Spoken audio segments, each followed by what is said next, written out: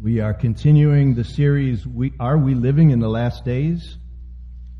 And as I mentioned last week, I didn't realize when I planned this series that Russia's invasion of the Ukraine, with all the heartbreaking images that we're seeing on the news, and then with recent talk of chemical and nuclear weapons and even World War III being mentioned and talked about, I didn't realize that would be the sober backdrop for this series. So I want to just encourage us all, please keep praying for the Ukraine. Please keep praying for the people of the Ukraine, for not only for intervention and for protection, also for humanitarian need, help to get to them. There's so much suffering that's going on right now, and it's so very real to them. Pray for Russia. Okay, Russia's not our enemy. Pray against the leaders of Russia, but for the people of Russia, that the Lord would work mightily in their hearts as well, and for our leaders to have wisdom. We have links on our Facebook page, and we will soon have them on our website as well. Couple of different ways that you could give if you desire to give to help with some of the humanitarian needs through a Samaritan Purse, or we have a sister church in Ukraine that are there helping, giving out packages, care packages, and relief packages right there on the ground. So we're going to be talking about the signs of the times. On an April day in 2014, Mark Wade and his family heard the warning signs of a tornado, the tornado sirens. They were about to take shelter in their closet when the neighbor yelled across to them, "Come join us. We're going down into our storm cellar." So Wade and his wife, his 3-year-old boy, joined about 10 other people in this storm cellar, and moments later the tornado hit. When they came up from the tornado, the Wade's home was completely gone. Nothing left but the foundation. And as Wade said to NPR, he said, if we hadn't gone into that cellar, I don't know that we'd be alive today. Early warning systems can save lives.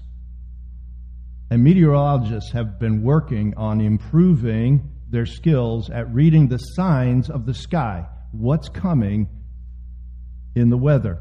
In 1986, the U.S. National Weather Service predicted 25% of tornadoes with a 5-minute lead time. Today, they are able to predict 75% of the tornadoes that occur with a 13-minute lead time. That ability for the Wades, the ability to understand the signs of the sky and have time to respond, was the difference between life and death. The Pharisees came to Jesus one day and they asked him for a sign. They asked him for a sign, and Jesus said to them, he rebuked them, and he said, you guys understand, you can read the signs of the sky. You know when bad weather's coming or good weather's coming, but you do not understand the signs of the times. We want to understand the signs of the times. In Matthew 24, the disciples come to Jesus and they ask him what the signs of his return and the end of the age will be. Let's read it beginning in verse 1. Jesus left the temple and was going away. When his disciples came to point out to him the buildings of the temple, but he answered them, you see all these, do you not? Truly I say to you, there will not be left here one stone upon another that will not be thrown down. As he sat on the Mount of Olives, the disciples came to him privately, saying, tell us, when will these things be? And what will be the sign of your coming and of the end of the age? I want to pause here for a moment, because they don't know it, but the disciples are actually asking two questions here. They think they're asking one question. When is the temple going to be destroyed, and when is the signs of your coming and the end of the age going to be? But it's actually two questions, and Jesus answers both of these questions But as is so often the case with prophecies, the answer interweaves with each other. Prophetic visions and words are often challenging to discern. It's somebody said it's like this. It's like you're looking at a mountain range and you see all these mountains and they look like they're all right there, but in between could be miles and miles of valley that you can't see. And that's the case with prophetic words. They often show mountaintops of what God is going to do, but in between is a period of time that we don't see in the prophecy. For the sake of simplicity, this morning, I am going to focus our attention on the signs of Jesus' second coming and the end of the age. Let's continue reading in verse 4. And Jesus answered them, "See that no one leads you astray. For many will come in my name, saying, 'I am the Christ,' and they will lead many astray. And you will hear of wars and rumors of wars." That's a timely verse. So is the next word. "See that you are not alarmed. For this must take place, but the end is not yet. For nation will rise against nation, and kingdom against kingdom, and there will be famines and earthquakes in various places. All these are but the beginning of the birth pains. Then they will deliver you up to tribulation and put you to death, and you will be hated by all nations for my name's sake. And then many will fall away and betray one another and hate one another. And many false prophets will arise and lead many astray. And because lawlessness will be increased, the love of many will grow cold. But the one who endures to the end will be saved.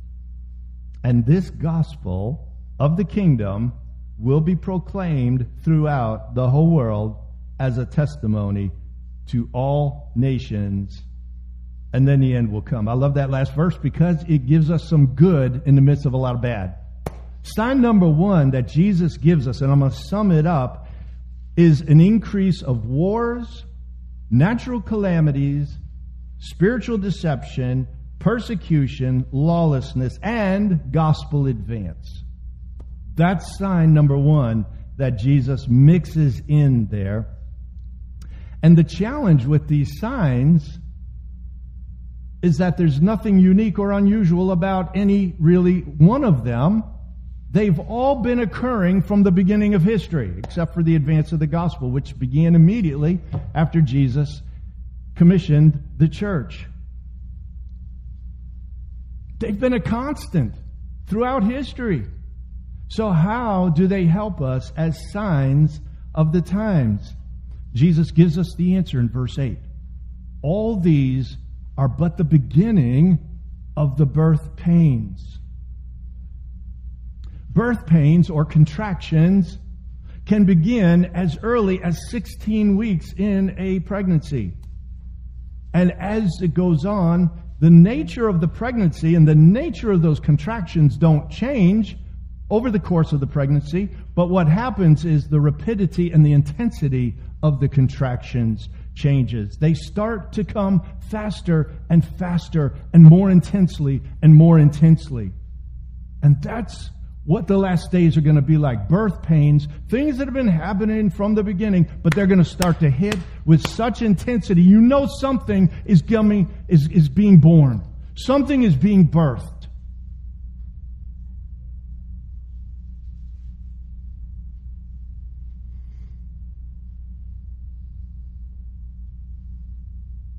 Jesus doesn't give us these signs in order that we can pinpoint the exact moment or the exact day. Jesus gives us the signs so that we are ready, so that we are not asleep, so that we are not caught by surprise, so that we can be ready and watching and alert. So sign number one is this increase in these birth pains. Sign number two kind of piggybacks on that. The last days will be terrible days, of tribulation. Verse 21, I'm jumping ahead a little bit, and we're going to come backwards a little bit. But verse 21 of Matthew 24, Jesus says this, For then there will be great tribulation, such has not been from the beginning of the world until now, no, and never will be. And if those days had not been cut short, no human being would be saved. But for the sake of the elect, those days will be cut short. Paul writes this in 2 Timothy chapter 3, verse 1. But mark this. Take note of this. There will be terrible times in the last days. I know this is not super great news. This is not maybe, like happy talk. But the scripture is clear. The world is not coming to an end with this beautiful growth into a utopian society where everything gets better and better. Just the opposite. It is going to be the worst time ever, Jesus said, before and after. What this period of time will be, in a sense, what's going to be birthed in immediately is the worst time of tribulation the world has ever seen. Tribulation means a time of great trouble and suffering. And again, we have a sign here that's very hard to pinpoint. Time of great trouble and suffering. If you lived in Kiev right now, that's what this would feel like right now. We're sitting here safely in our church, in a country full of security. We don't know what it's like to be awake all night with the very real possibility we will not see the morning. We do not know what it's like to live in the tribulation that they are living in different parts of the Ukraine right now. For them, they would say, terrible tribulation, that's today, that's right now. And they're right. They're absolutely right.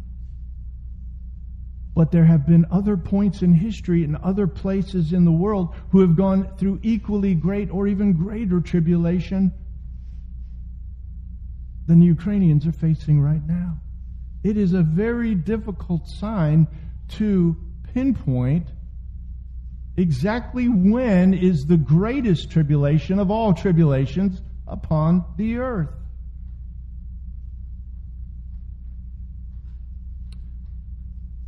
But think of the birth pains, things getting more intense, faster and faster.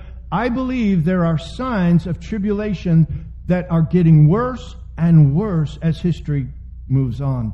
There have always been wars. There have always been genocides. There have always been brutal killing. But in the last century, mankind has achieved the dubious ability to kill in numbers that could not have been imagined 2,000 years ago.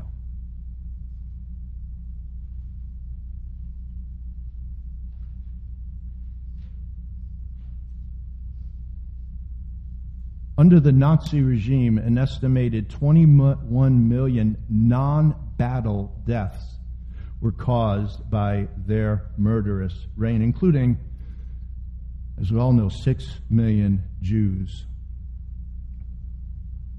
It is estimated that 66 million Soviets were killed under the Lenin and Stalin and Khrushchev leadership in that period of time. 66 million Soviets. Between 32 and 61 million Chinese were killed under the communist regime since 1949. You add up those numbers and you have almost the half of the entire population of the United States. Staggering numbers of deaths in the last century alone. Armenian genocide or the Cambodian genocide under Pol Pot, or so many other examples. Are the birth pains getting more intense? I would suggest to you in the last 100 years, those birth pains have gotten so much more intense than at any time in history. Look at what Jesus said. If those days had not been shortened, no human being would be saved. Man would be exterminated. When Jesus said those words, it would have been impossible for them to imagine mankind basically wiping itself out. Worldwide extinction by the sword would be terribly difficult to imagine. But today it's not so difficult to conceive or in any way laughable to us. In the past 100 years, the birth pains of war and destruction have grown exponentially faster and greater than at any other time in human history. Sign number 3, and I apologize, I know this is not a happy thing, but we need to understand it. Jesus took the time to say them. We need to understand as best we can the signs that Jesus gives the disciples. Sign number 3, the Antichrist appears to be the Savior of the world. Verse 15 and 16. So when you see the abomination of desolation spoken of by the prophet Daniel standing in the holy place, let the reader understand. Then let those who are in Judea flee to the mountains. Now this is a difficult and rather obscure verse, and we're not going to cover it in depth. But this is a prophecy with more than one fulfillment. In fact, this is where Jesus says this is what's going to, when they ask when is the temple going to be destroyed, this is a part of that answer. It has more than one fulfillment. In fact, it has more than 2 fulfillments. I don't want to get too deep into the weeds with this, but what the abomination of desolation was a term that Daniel writes about in Daniel chapter 9, and it refers to the desecration, to an abominable desecration of the temple of God.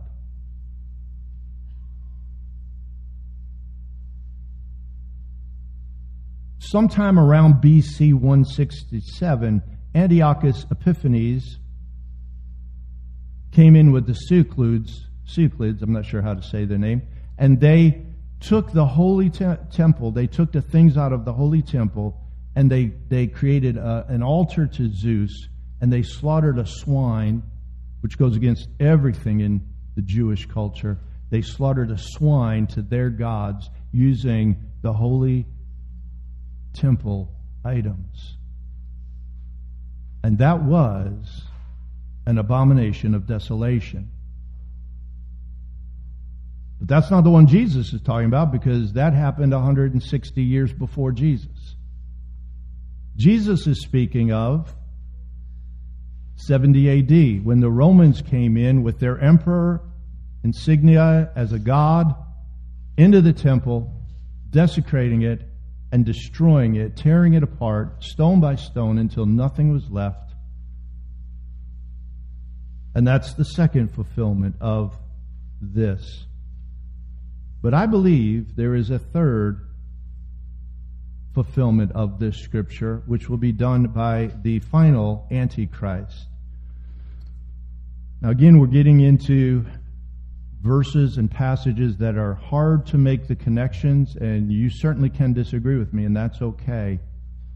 But here is a passage why I believe the disciples understood this to be the final Antichrist.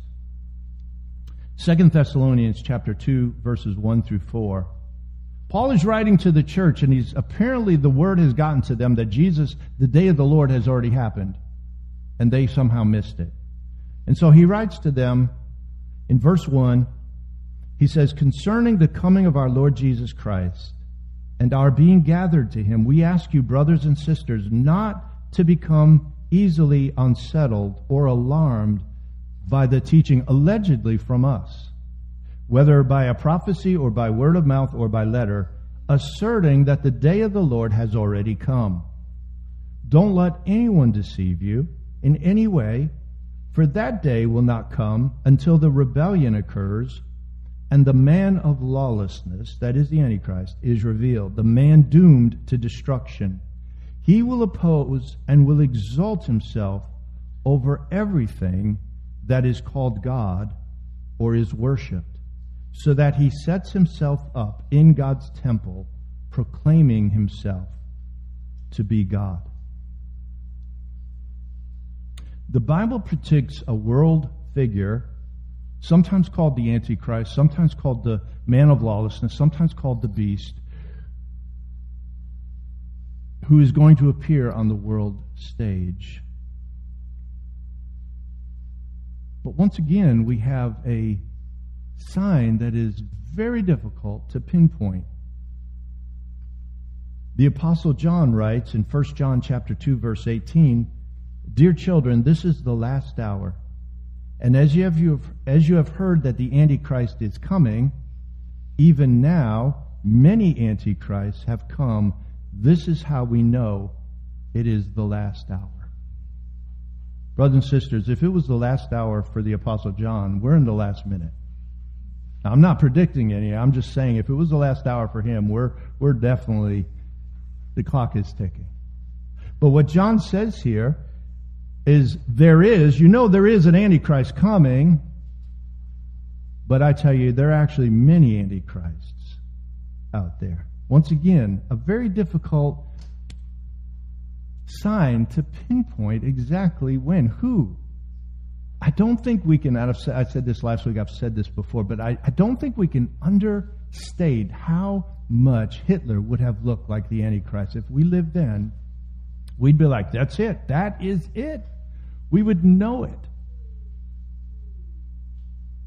And he was an Antichrist. And so was Nero. And so are many other of the evil leaders who have come along in the spirit of Satan.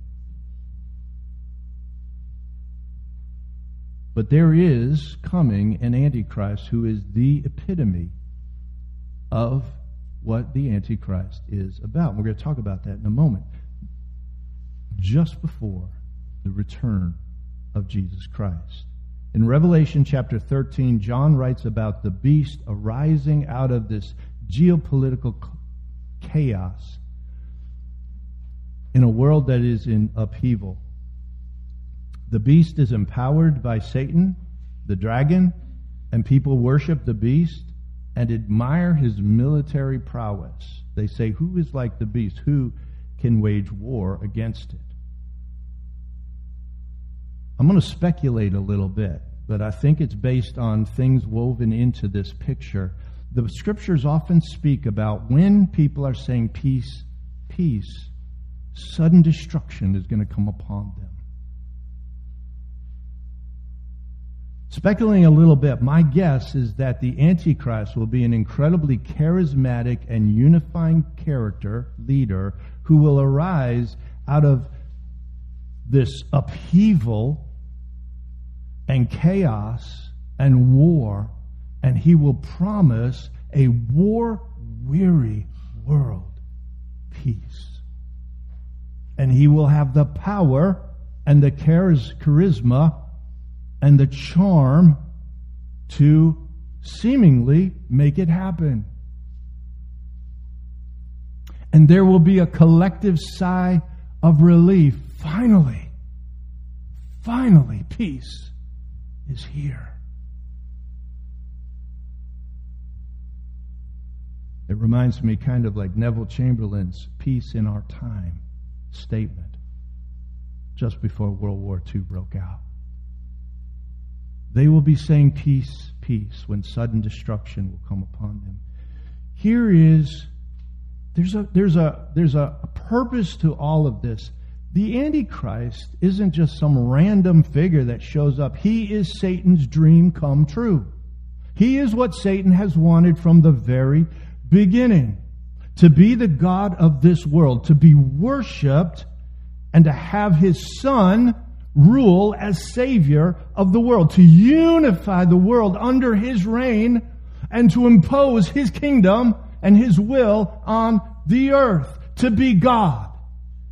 Everything he does, including the Antichrist, is a devilish imitation of God. And what we need to understand, or we will be taken in, is that the problem with all of this isn't the goals, the promise is the God. The promise is the God. The problem is the God, not the goals. Only God is God. No other God is God. Satan cannot be God. Only God is worthy of worship. And yet the world will worship the beast and the dragon. Only His Son Jesus Christ is the Savior of the world. Only Jesus is the Prince of Peace who will bring peace to a war-weary world and a war-weary heart. Only through King Jesus can and will the earth be unified as one, every tongue, tribe, and nation. The goals, and watch, because these are the goals you're going to be seeing promoted, but the goals only work when they're produced by God. And that's why Daniel says, those who know their God will firmly resist, will stand up against the Antichrist and his phony peace treaty. And why Revelation 13 says, those whose names are written in the Lamb's book of life will not worship the beast. The Holy Spirit in us will not allow us to worship the demonic person of the Antichrist. Sign number 4, going to be short with this.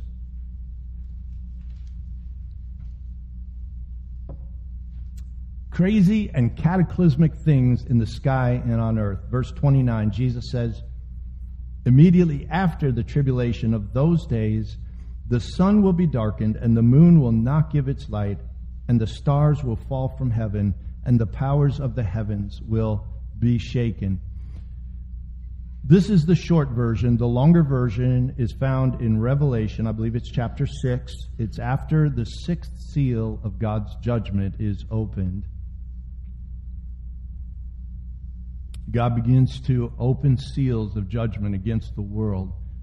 The 6th seal describes the incredibly unique. Now we're getting into signs that are incredibly unique. The sun being darkened, the moon turning red, stars, whatever this means, falling from heaven. Just a cataclysmic, the powers of the heavens will be shaken. I don't know if this is literal or there's a spiritual, I don't know.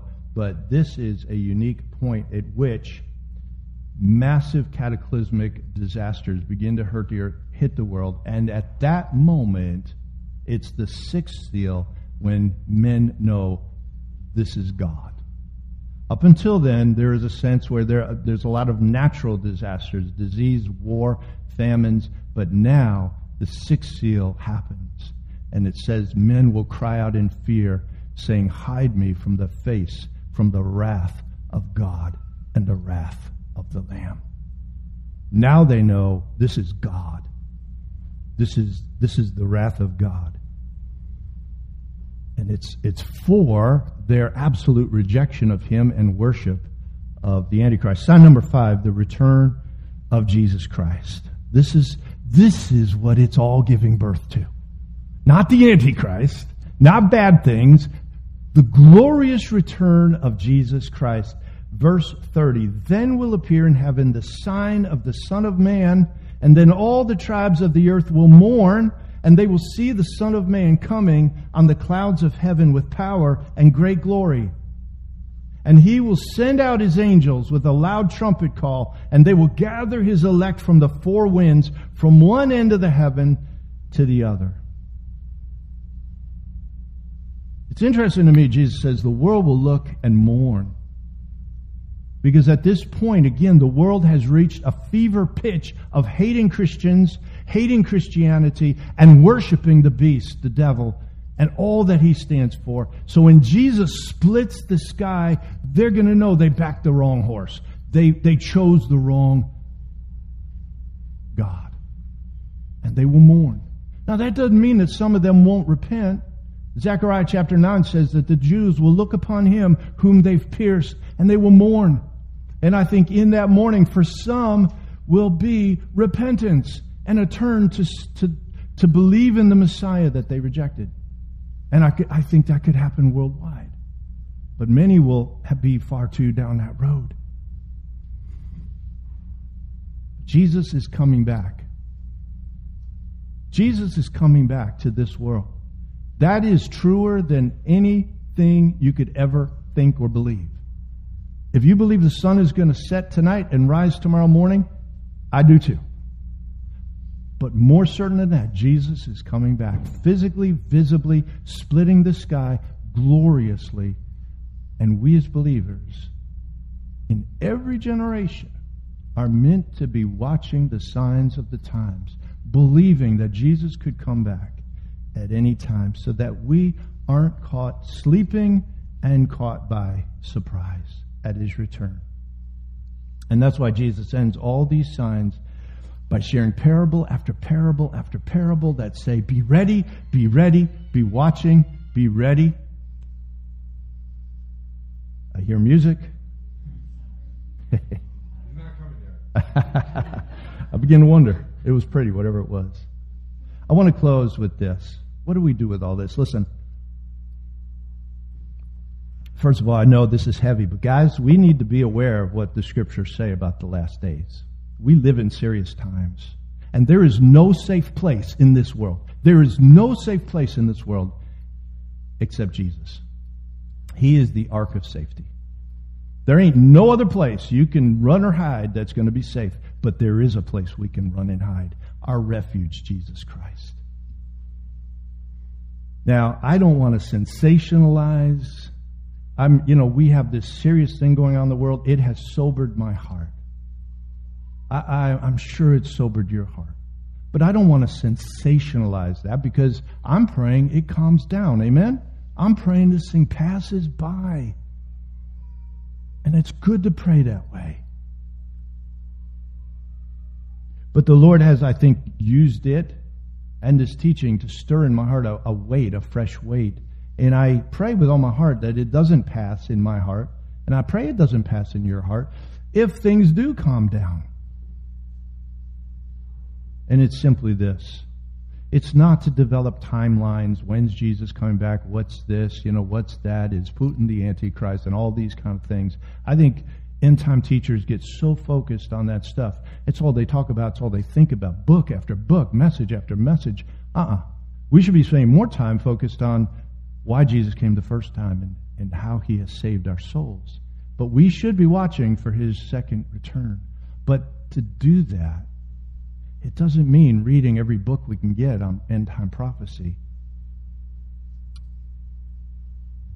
It means growing as disciples. It means growing in our walk with Jesus Christ. That's what being prepared and ready means.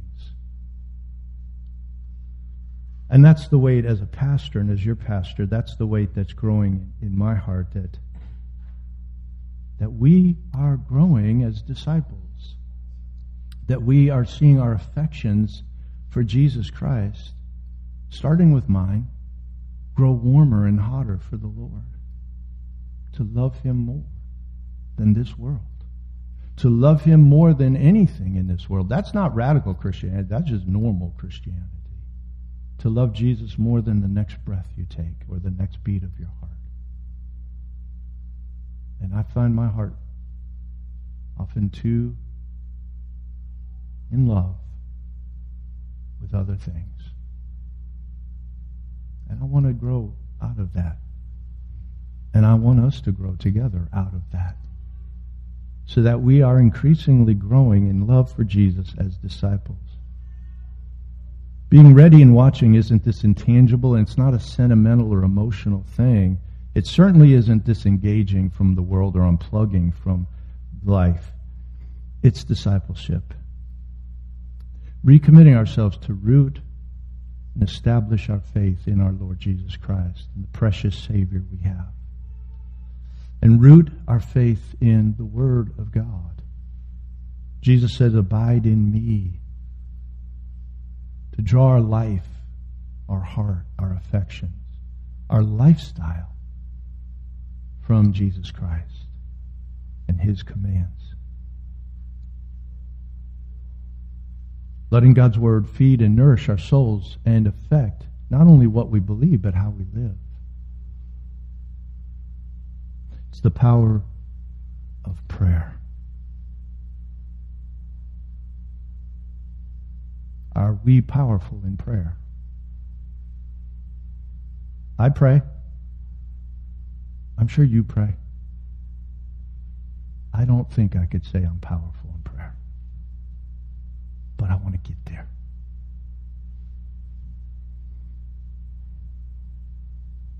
It's believing in the power of the Holy Spirit to fill us and transform us by grace, to break sin's hold on us and break worldliness and materialism and selfishness and apathy. And I think we struggle with those things, don't we? I know I do. It's repenting of hard-heartedness and asking God for a soft heart.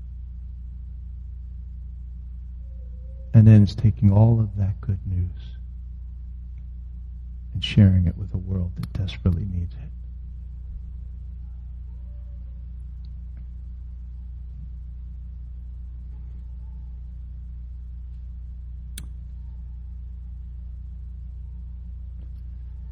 Discipleship is one word Jesus uses. I don't know that it's a destination. I think it's more of a journey. And I'm wondering if we want to go on that journey in a fresh way, with fresh intent and fresh focus, and with fresh faith.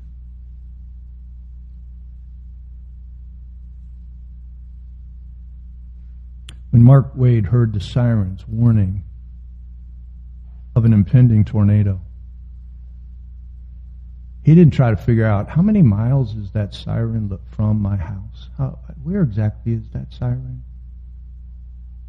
He didn't say, guys, I'm going to predict exactly when that tornado is going to hit.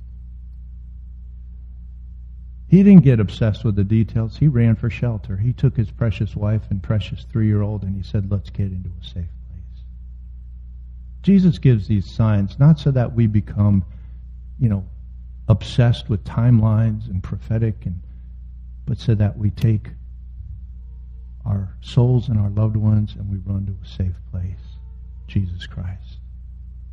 We turn our eyes upon Him. We watch and we're ready and we're proclaiming and we're living for Jesus Christ. Let's stand together.